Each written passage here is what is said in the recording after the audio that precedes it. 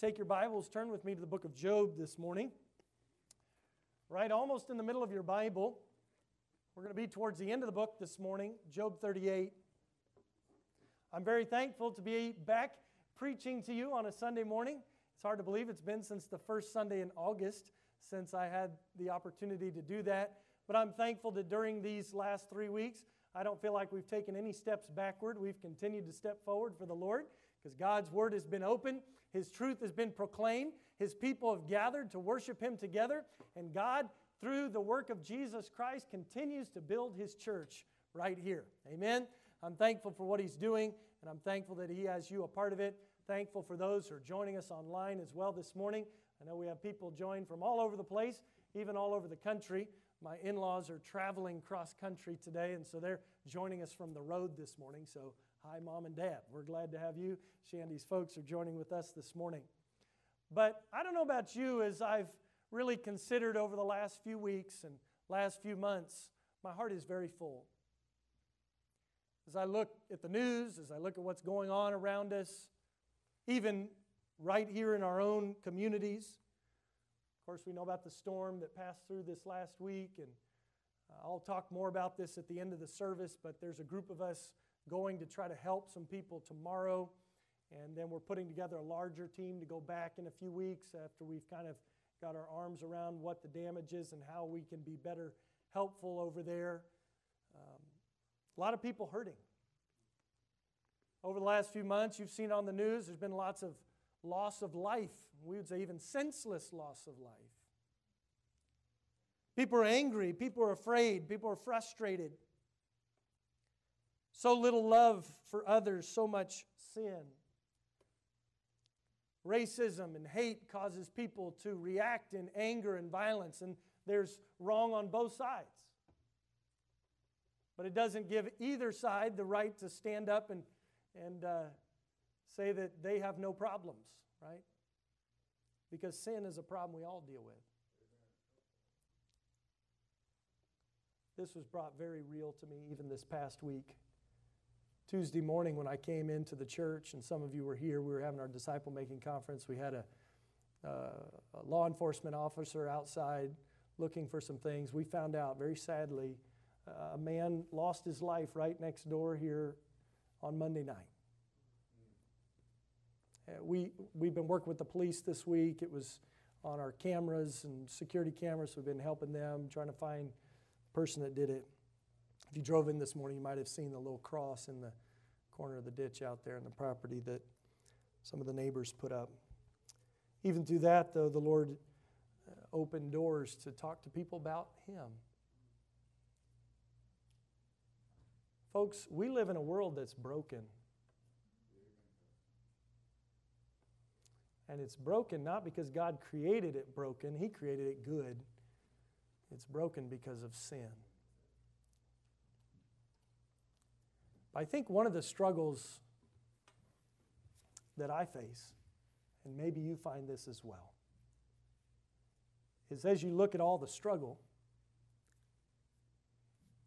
you want to point your finger at all those problems out there and how if we could just fix those people or just fix that situation or fix that problem, then somehow we could get a handle on this thing.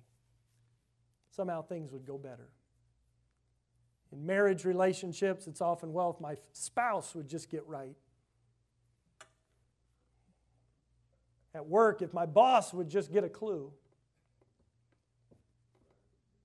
In church, boy, if the pastor just knew what he was doing, If we just had a better president, if we just had better leaders, if our people knew what they were doing, it fixed the problem. But the problem with that kind of thinking is it takes the responsibility off of me and off of you, and it puts it on somebody else. We're getting a tick in the microphone up here. I can grab another one. Hand me that yellow one, buddy.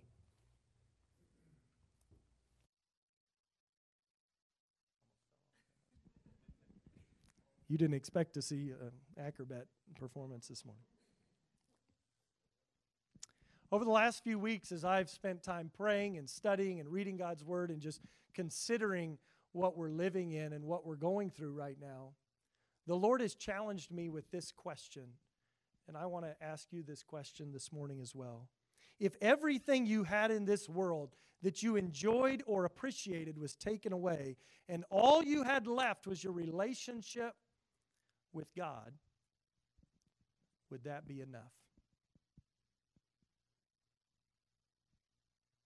Some people this week lost their home. Some people lost their businesses. Some people lost their jobs. If all you had left was your relationship with God, would it be enough? Do you find your joy and hope in the things of this world or in the God who made this world and sent His Son to die for you? Here in the book of Job, we have the story of a man who lost everything. And I'm not going to preach the whole book of Job to you this morning. That's okay.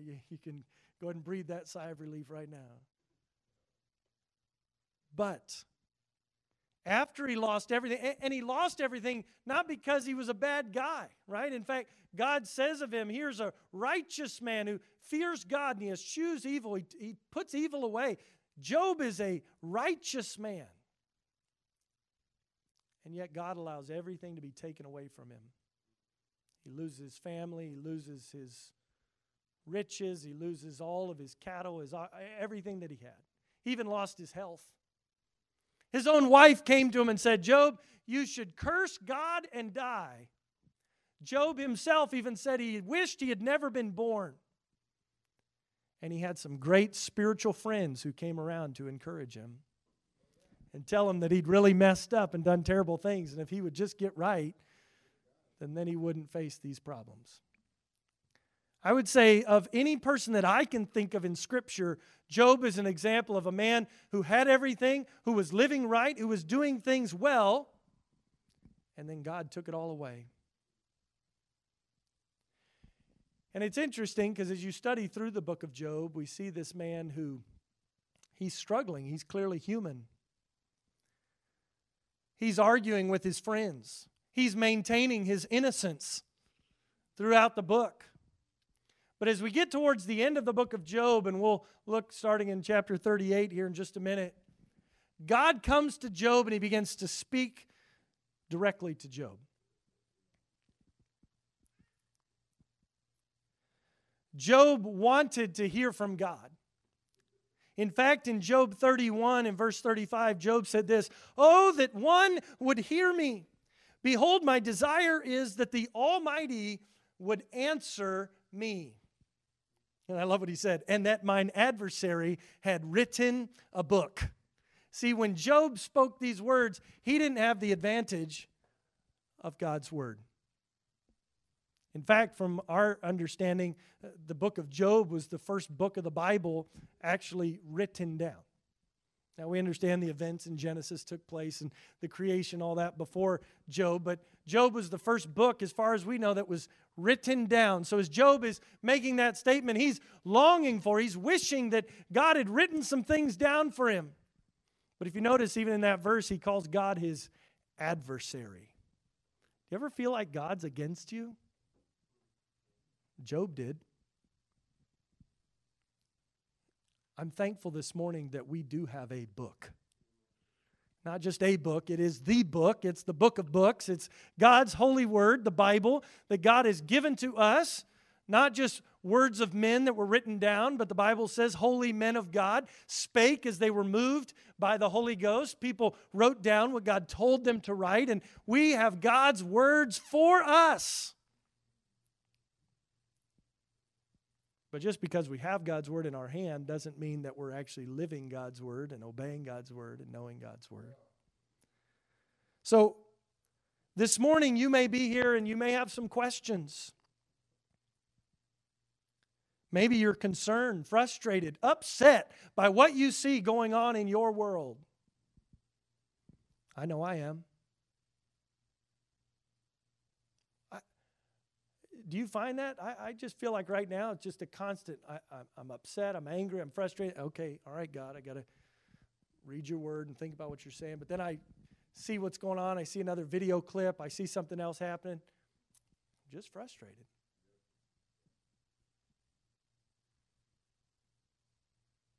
Maybe you're struggling with what you see going on around you, and you wonder, if God was really in charge, then why would He allow all this stuff to take place?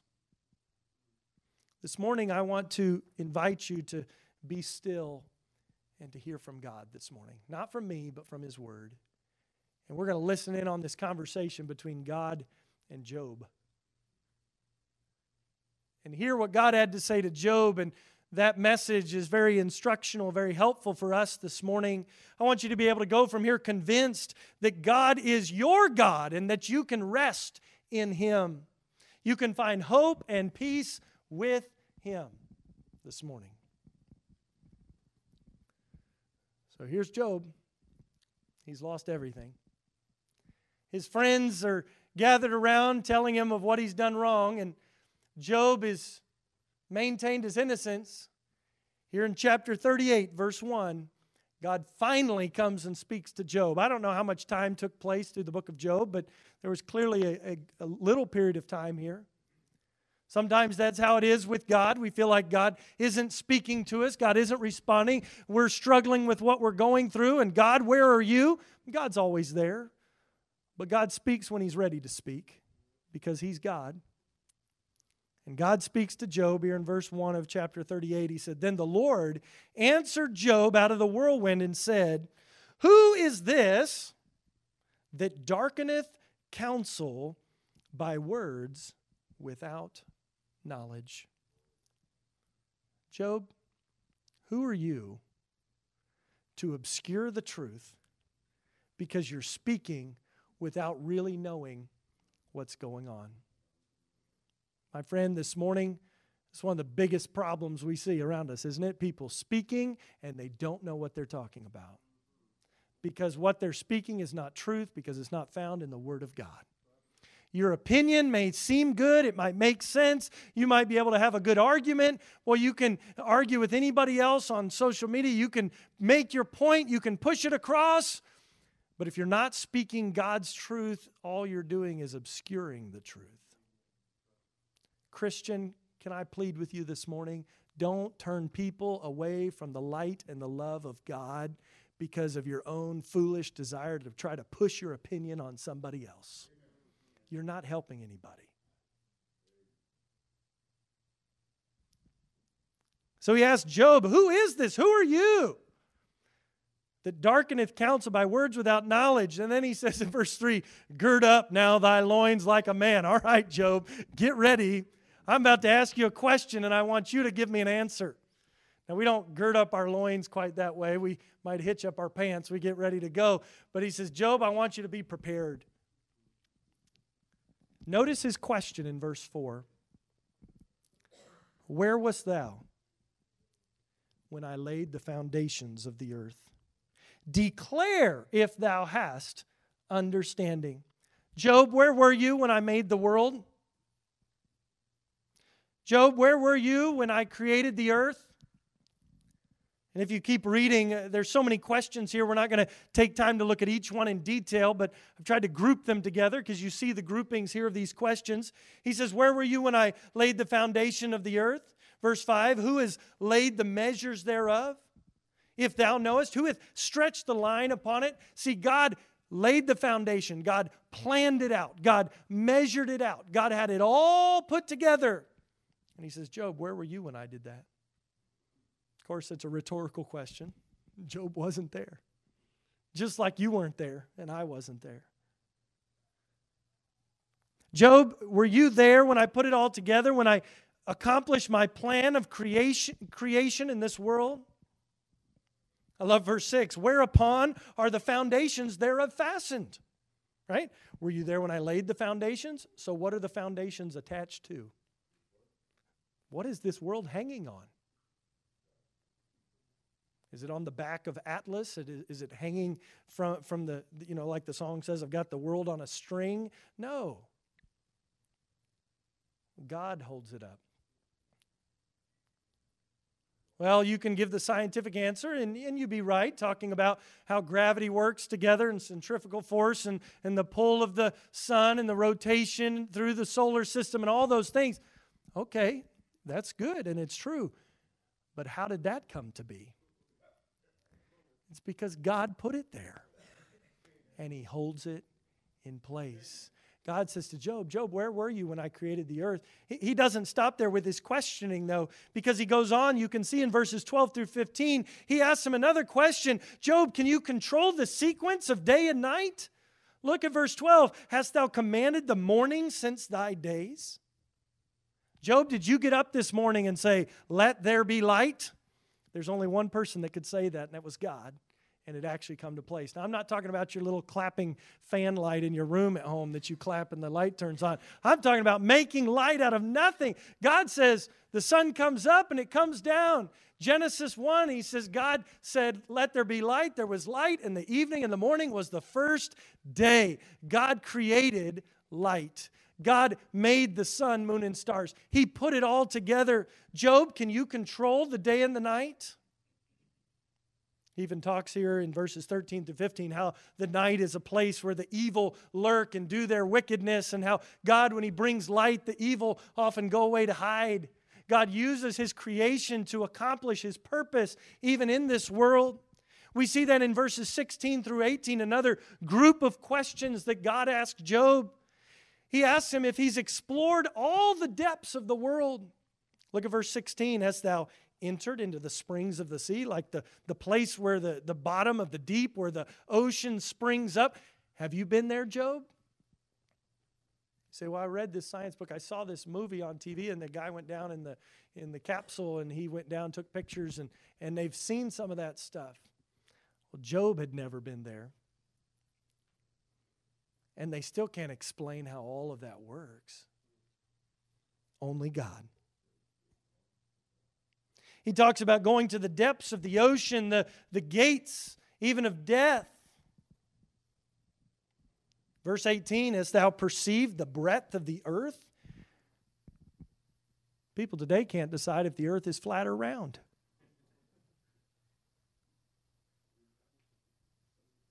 Job, do you understand the breadth of the earth? Answer, no.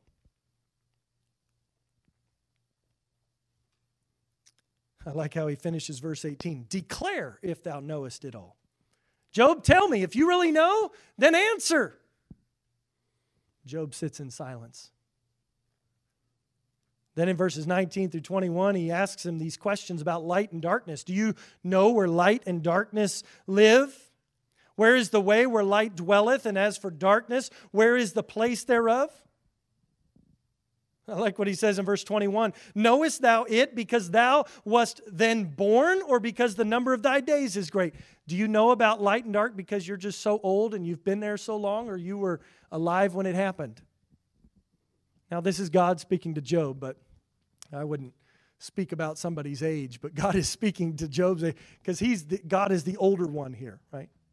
As a young person, you don't speak up and say, well, you're so old. No, that's not what God's doing. God is the Ancient of Days. He is the one who's been from everlasting. And so when He speaks to Job, He's pointing out, Job, you're just a child. You've not seen these things. You don't know this stuff. You see, God is worthy because He's God, because He's in charge of all things, because He made everything, because He's in control of everything. And He's pointing this out to Job, and Job doesn't have an answer. In fact, Job's friend even told Job this back in chapter 36, verse 26, when he said, behold, God is great, and we know Him not. Neither can the number of His years be searched out. But God doesn't stop there. Then He begins to talk to him about the weather. Verses 22 to 30. Job, hast thou entered into the treasures of the snow, or hast thou seen the treasures of the hail? How about verse 25? Who hath divided a watercourse for the overflowing of waters, for a way for the lightning of thunder, to cause it to rain on the earth? How does that happen? Well, let me tell you about the water cycle.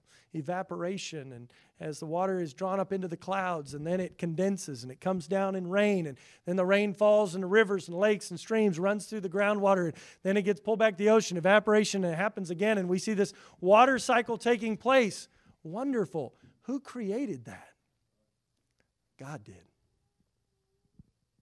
Job, do you have any control over the weather? Even the weathermen don't have control over the weather. You can be wrong more than half the time and still keep your job. It's a good job. Some of you might need to think about a career change. I don't know. You might do better as weathermen. He doesn't stop with the weather, though. He then speaks about the stars. You know, beautiful verses here in verse 31 to 33. Job, canst thou bind the sweet influences of Pleiades or loose the bands of Orion? These beautiful constellations, what holds them together? I've been looking at Orion's belt since I was a kid, and some of you since you were kids, and you were kids even before I was kids, some of you. But even Job was looking up and seeing Orion. Why are those stars still traveling along, those three together? And of course we know the constellation's bigger than that. How does that all stay together like that? Job, did you put the bands around it? Did you tie those stars together to make them do that? He speaks about in verse 32, Mazzaroth, this is another constellation in his season, or canst thou guide Arcturus? This is Ursa Major, the big bear, sometimes it's called. Who did that? God did that. Verses 34 to 38, he says, Job, can you make it rain? Verses 39 to 41, he speaks about how God provides food for his animals. Job, did you go out this morning and kill the food for the lion to eat? How about, did you gather up the food and feed all the ravens? How did those birds get their food? Because God provided it. Jesus even said, right, if even one sparrow were to fall out of a bush, that God would know it. He knows the number of hairs on your head. You've all heard the joke, for some of us, that means he's having to do subtraction, right, not addition. But God knows, God sees, God provides. Throughout all these questions that God asked Job, we learn some wonderful things about how our God uses and works through his creation. I want to give you some of these. We see back in verse 7 of chapter 38 that we see that God enjoys his creation. When God made it, it says that here in verse 7, when the morning stars sang together and all the sons of God shouted for joy, they praised God. His creation gives praise to him, and God enjoys his creation. God enjoys his creation, and we also see that God uses his creation to limit the wicked.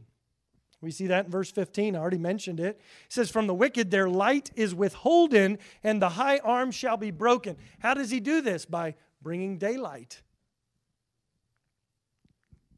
He uses his creation to even put boundaries around the wicked. He uses his creation to help people. Look at verse 23. He's speaking here about the weather, about snow and hail. And he says in verse 23, which I have reserved against the time of trouble, against the day of battle and war. If any of you are history people, history buffs, you like to read and study history, you can read about wars and battles that have been decided because of the weather. Armies that couldn't make it through a pass in the mountains because of an early snow, and so their attack was thwarted. Armies that because of rain couldn't move their equipment, and so the battle wasn't completed. So that was just an accident. No, that's God.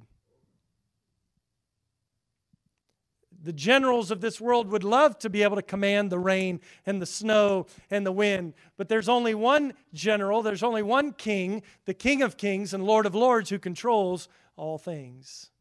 He uses his creation to limit the wicked. He uses it to help people. He uses it even to water the earth. Look at verse 26, to cause it to rain on the earth where no man is. Isn't it amazing? God keeps places green where there isn't even somebody there to till the ground or to farm it. God just waters it because it's his and he wants to take care of it. It's a beautiful thing. God loves his creation. He cares for his creation. We even see God controls and limits His creation. We saw that back in the beginning of the chapters. He measured it out, and He had points where it came together, has beginning points and ending points.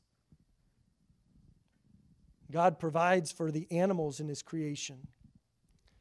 God, even when you get over into chapter 39, God helps His animals and frees His animals, causes them to run free. It's a beautiful thing. God even gives strength to the animals in His creation. I love verse 13 of chapter 39. He says, "Gavest thou the goodly wings unto the peacocks, or wings and feathers unto the ostrich?" You ever wonder that? Why did God give wings and feathers to the ostrich? I've never seen an ostrich fly. They can't. But God, in His power and His creativity, in His love for His creation, said, I think that bird should have wings and really long legs so it can run fast. Everything God does has a purpose, has a reason. We see this God, the God of Job, the Almighty God, this Jehovah God. He's a God who has all power. He's a God who has a perfect plan. And we see a God who always fulfills His purpose in this world. You say, give me a lot of information here. There's a lot coming. There is a lot here. But hang on with me, please, because I want you to see, as Job is confronted with who God is, I want you to see Job's response to the character and the person and the work of God. Because if we are going to make a difference in this world where God has put us, we need to have a right relationship with God, just like Job had to have a right relationship with God. And if we spend our time, as Job did earlier on, trying to maintain his innocence and blame other people for his problems, we're going to continue to struggle just like Job struggled. And God came and He spoke to Job because God loved Job and He wanted to help Job. And God speaks to us this morning through His Word as well, because God loves us and He loves you and He wants to help you as well. God is not just your adversary. That's how Job saw Him. God, why are you contending with me? Back in chapter 38, God asked Job to answer these questions. He told him to gird up the loins of his mind. He does it again in chapter 40 after He's asked him all those questions about who He is. And Job doesn't have an answer. He says, all right, gird up the loins of your mind again. 2 different times, Job had felt like God was contending with him. In chapter 10 of Job, verse 2, it says, I will say unto God, do not condemn me. Show me wherefore thou contendest with me. God, who are you to condemn me? That's what Job said. He's God. But sometimes that's our attitude, isn't it? God, I'm not that bad of a person. I'm a lot better than that guy over there. Job, again in chapter 23, verse 6, will he plead, speaking about God, will he plead against me with His great power? No, but He would put strength in me. God, why are you coming against me with your power? But now God takes the same question. As Job says, God, why are you contending with me? God turns it on its head and He asks Job and says, Job, no, you're the one contending with me. Have you ever thought about that?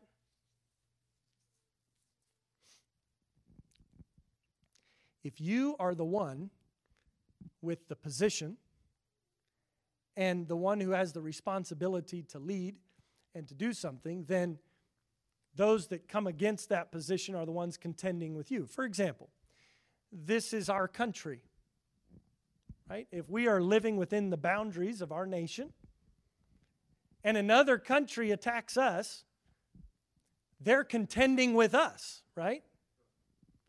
We're not contending with them. They've come and tried to take something that was ours. Job, when he says, God, you're contending with me, it's as if Job is saying to God, God, this is mine. Why are you coming to take something away from me that is mine? And God turns it right around. He says, Job, no. I'm not contending with you. You're contending with me. See, our problem is we think something is ours, that we have this right, that we ought to be able to do something, that we ought to be able to fix our own problem, that the problem is out there, not in here. See, God's not contending with you, you're contending with Him. You're trying to take what is rightfully His. And if you feel like He's contending with Him, it's just because He's taking back what already belonged to Him in the first place. Job chapter 40, verses 1 to 2. Moreover, the Lord answered Job and said, shall he that contendeth with the Almighty instruct him? Job, you're going to attack me, and then you're going to try to instruct me. You're going to try to teach me something? Maybe. All right, somebody else, you can join with me. Have you ever tried to tell God something like that? Like, God, really, if you would do this my way, things would work a lot better. Have you ever felt that way? God, why are you doing this in my life? Why are you allowing it? God, I can see what should happen here, and what you're doing does not make sense. God says, Job, are you going to contend with me and then try to instruct me? Oh, my friend, don't try to instruct God. Don't try to teach God things. Listen and learn from God. But this was Job. He's a human being. He's struggling. And I think it would help some of you, and it would help me to be honest about our own struggles and our own weaknesses and our own pride and desire to say, well, God, what are you doing? God, you shouldn't be doing this. Notice Job's response to the Lord in verse 3 and 4 of Job 40. He says, then Job answered the Lord and said, behold, I am vile. God, I'm nothing. I'm worthless. I'm low. He says, what shall I answer thee? I don't have anything to say. I will lay mine hand upon my mouth. And for you this morning, that may be where you need to start, right? Before you try to speak out against God, just be still and listen.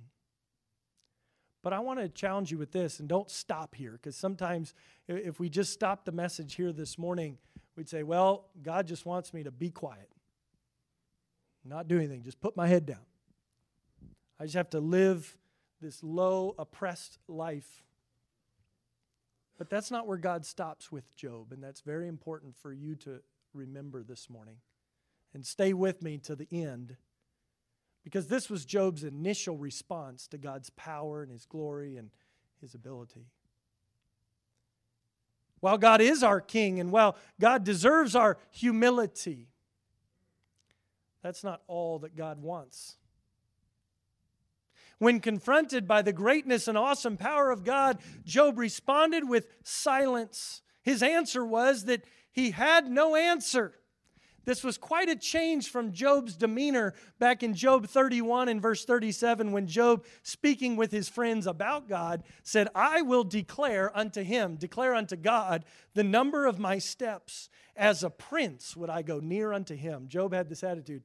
If God was going to come talk to me, I'd tell him all the steps I'm going to take. I've got my plan laid out. He said, I would go to him as a prince. How does a prince walk in? He walks in with his head held high, with confidence. He feels as if he's an equal or if he has a right to speak. Now Job's response is very different. Now he says, I'm vile, and his hand's over his mouth. There's a change of attitude here. And it's a change of attitude that we should take note of as well. Rather try to march in and tell God what He should be doing, tell God where He's messed up, tell God all those things, instead realize God's in charge and humble ourselves. But see, while Job was humbled before God, other than him now closing his mouth, we don't really see a change in Job here in chapter 40. He wasn't repentant. God wants more than your humility and submission. He wants your repentance and your service. Some people think, well, if you're a good Christian, just keep their mouth shut, don't say anything, just kind of hunker down, duck low. Hopefully all this bad stuff going around will just avoid me, and I'll somehow make it through. That's not what God is saying here to Job. because God doesn't stop here. In fact, in the next few verses in chapter 40, when he says again in verse 7, gird up thy loins now like a man, I will demand of thee. Look at verse 8. Wilt thou also disannul my judgment? Wilt thou condemn me that thou mayest be righteous? Job, are you going to try to say, well, I don't have an answer, and just use that to say, well, God's judgment, it's just going to pass over top me. I'll just duck down. I'm okay, and I'll just stay here resting in my own righteousness. It's kind of what Job is trying to do at this point. God, just, okay, God, I admit you're in charge. Okay.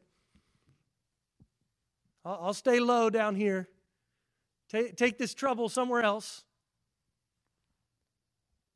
While there's a submission in Job, there's not a real heart change in Job. Not yet.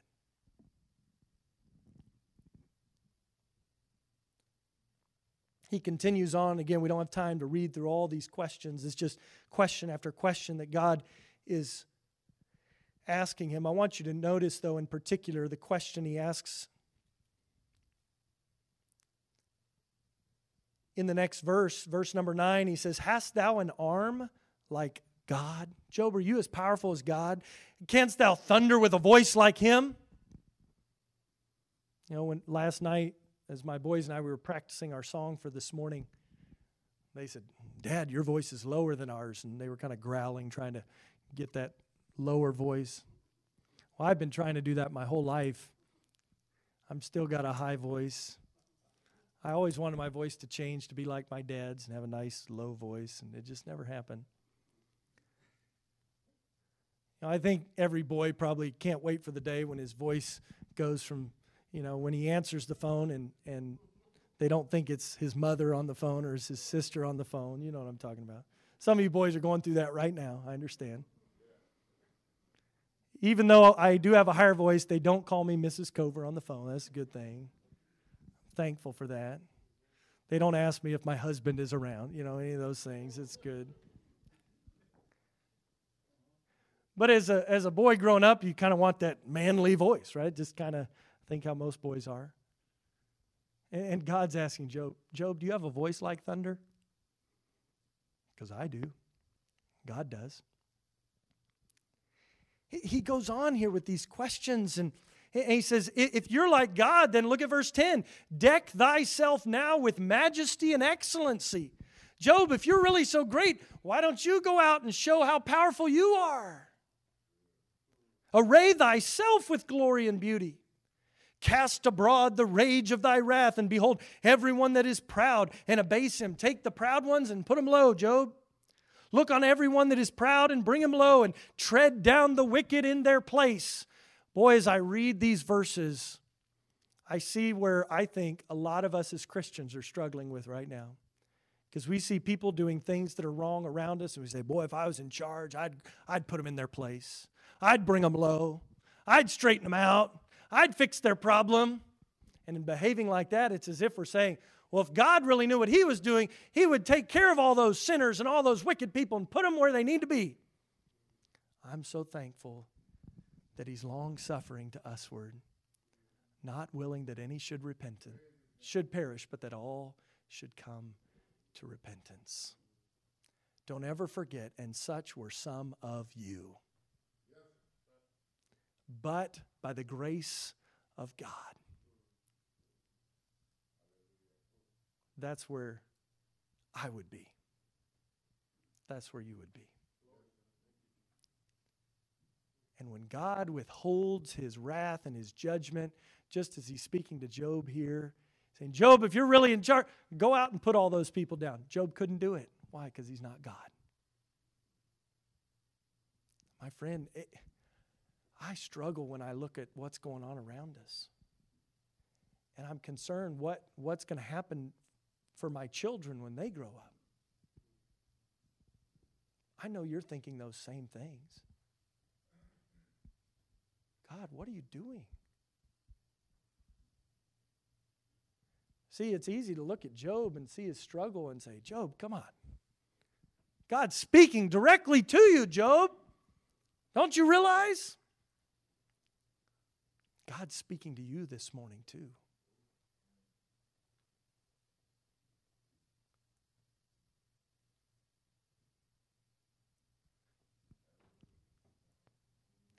Look at verse 14. He says, then will I also confess unto thee that thine own right hand can save thee.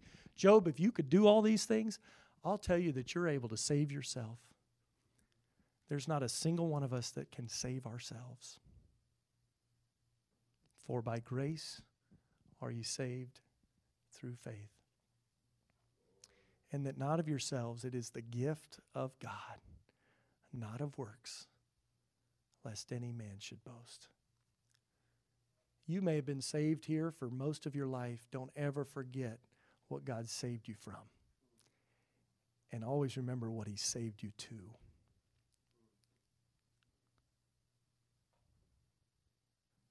Oh, there's so much more we could look at, but I want to draw this to a close because I want you to see Job's second response. Job 42.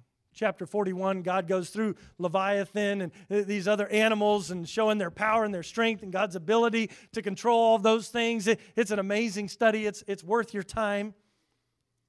But I want you to see Job's final response to God as God brings all this back to him again. Look at chapter 42, verse 1. Job finally responds. Before, he'd had his hand over his mouth. He didn't have anything to say. Now he takes his hand away and he speaks. Job answered the Lord and said, I know that thou canst do everything, and that no thought can be withholden from thee. Who is he that hideth counsel without knowledge? Therefore have I uttered that I understood not, things too wonderful for me, which I knew not. Remember back in chapter 38? God says, who is he that darkeneth counsel because he speaks words without knowledge?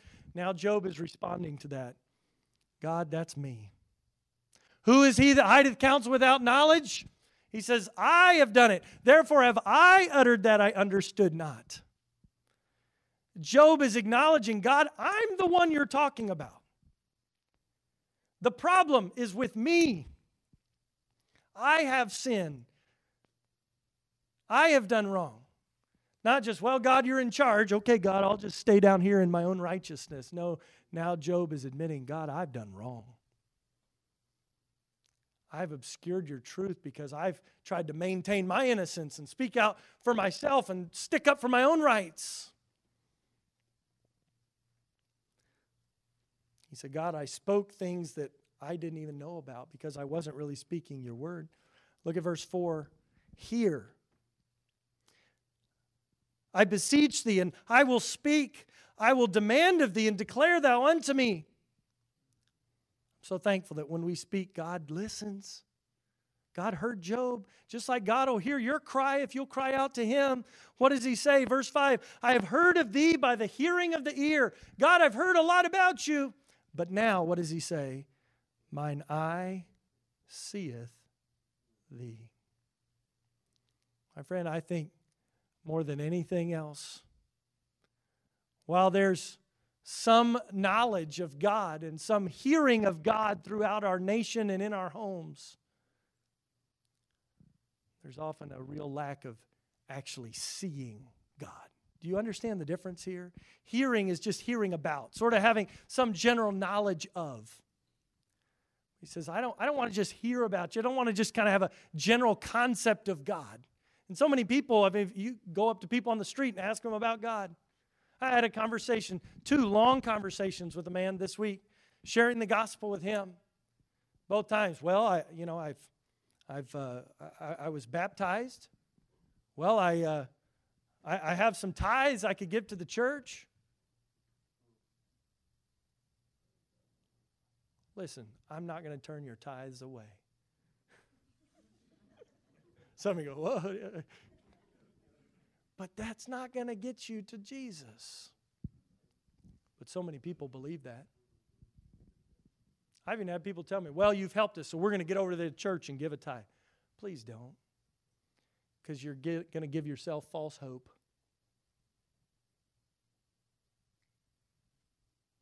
You say, well, I'll come get baptized. I would love to baptize you, but only if you've trusted in Jesus Christ as your Savior. Baptism doesn't save you. Even coming here this morning doesn't save you.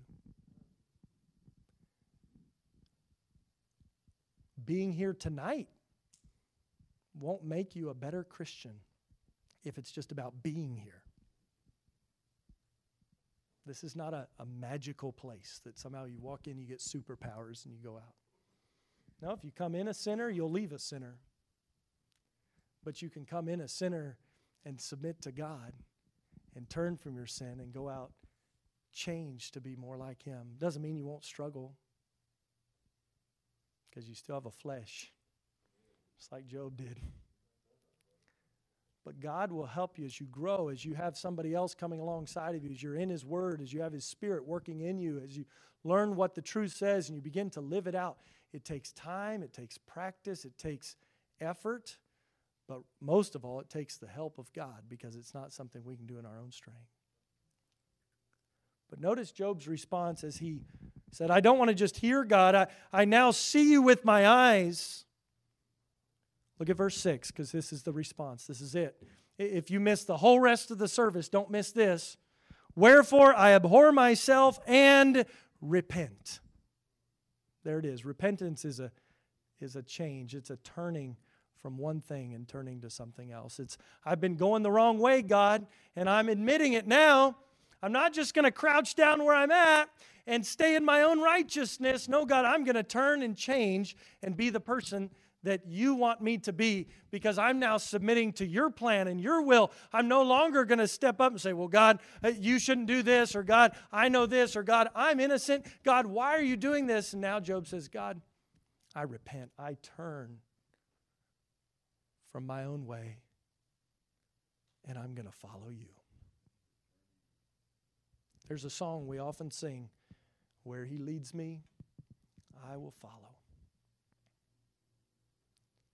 I was wearing a shirt the other day, walking around the neighborhood. It's got our little church logo on it. We give it away to folks when we have a baptism. It says, I have decided. Some of you need to be baptized. I'd love to baptize you. But as we were walking around, we met some neighbors outside, and he looked at my shirt and he said, what have you decided? I said, to follow Jesus. He said, really? And we had a good conversation. We've been talking over the last several weeks now. This is another family potential couple, and they have a little boy, and love to see them come to the Lord and come be a part of our church. And God uses all those kinds of things as you're out and about. But that song says, I have decided to follow Jesus, no turning back. No turning back. Though none go with me, still I will follow. The world behind me, the cross before me. No turning back, no turning back. Can I encourage you this morning, as God has continued to encourage me? And I'll tell you, I haven't got this all figured out. I may go home today and still feel frustrated and discouraged and have to go back to God again. Say, God, I need your help. You may be here this morning and frustrated, upset, concerned, discouraged with what you see going on around you.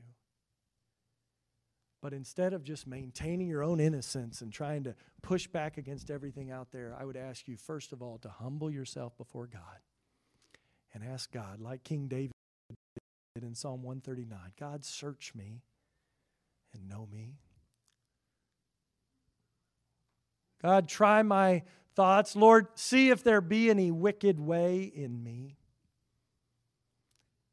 Listen, it's easy to confess other people's sin. I could spend all day confessing your sins. Wouldn't bother me at all. It's a lot harder to confess your own sin, right? Some of you are great at confessing the sin of your spouse, the sin of your children, the sin of your parents, the sin of your coworkers. We can confess the sins of the neighbors. Well, if they just come to church. Stop throwing all their leaves in my yard. We can confess the sins of the professional athletes, the celebrities, and the politicians. But I believe real change starts when we confess our own sin and repent and turn to God. My friend, if you're here this morning, you don't know Jesus as your Savior, repent. Trust in the Lord. But I would just from knowing most of you, know that most of you would claim to be a believer, a child of God. Don't get caught up in your self-righteousness and look at everybody else and say, well, I was in church. Where were they? Walk with God. Trust in Him. Repent from your sin and live in obedience. Job's life was changed when he lost everything. But God didn't do that just to oppress Job. Push him down, put him under the thumb. No, God did it because He wanted to bring Job closer to Himself. You see, if you lost everything in this world, everything that you appreciated and enjoyed, would having God be enough? That's where God had to bring Job. Now, if you read the end of the book, you know that God gave him great abundance, even more than he had in the first place. It's not that God doesn't bless people. But the purpose of serving God is not for the blessing. The purpose of serving God is to be with God, is to have a relationship with Him. This was Job had to learn. And perhaps, maybe during these times of uncertainty and question and problem in our world, it's something that God is trying to teach you and teach me this morning. Let's bow our heads in prayer and ask God to help us to follow Him. If you're here this morning and you have sin in your life, would you confess your sin to Him this morning? We're going to have a time right now after I pray. The piano's going to play, and I'm going to invite you. You can come up here and pray. You can sit in your seat and pray. The most important thing is I want you to talk to God and get right with Him this morning. If you brought in something this morning that you know is not right with God, confess it to Him. And let's turn, let's repent, and let's be a people that God uses. Lord, we love You. We thank You for this day. Thank You for what You're doing in our church and in our hearts and lives. Father, I pray for each person here this morning. Lord, it is easy for me, even as I know many of our church family, and I pray for them, and You know that, Lord. It's easy for me to think of their struggles, and it's harder to admit my own. Lord, I confess to You this morning that I need You, that I'm weak and You are strong. Lord, that I fail more often than I want to admit. Lord, thank You for Your love and Your forgiveness and Your strength. Pray that each person that's here this morning, Lord, would hear from You and would truly see You and know Your presence in their life. May we turn and follow You. In Jesus' name I pray.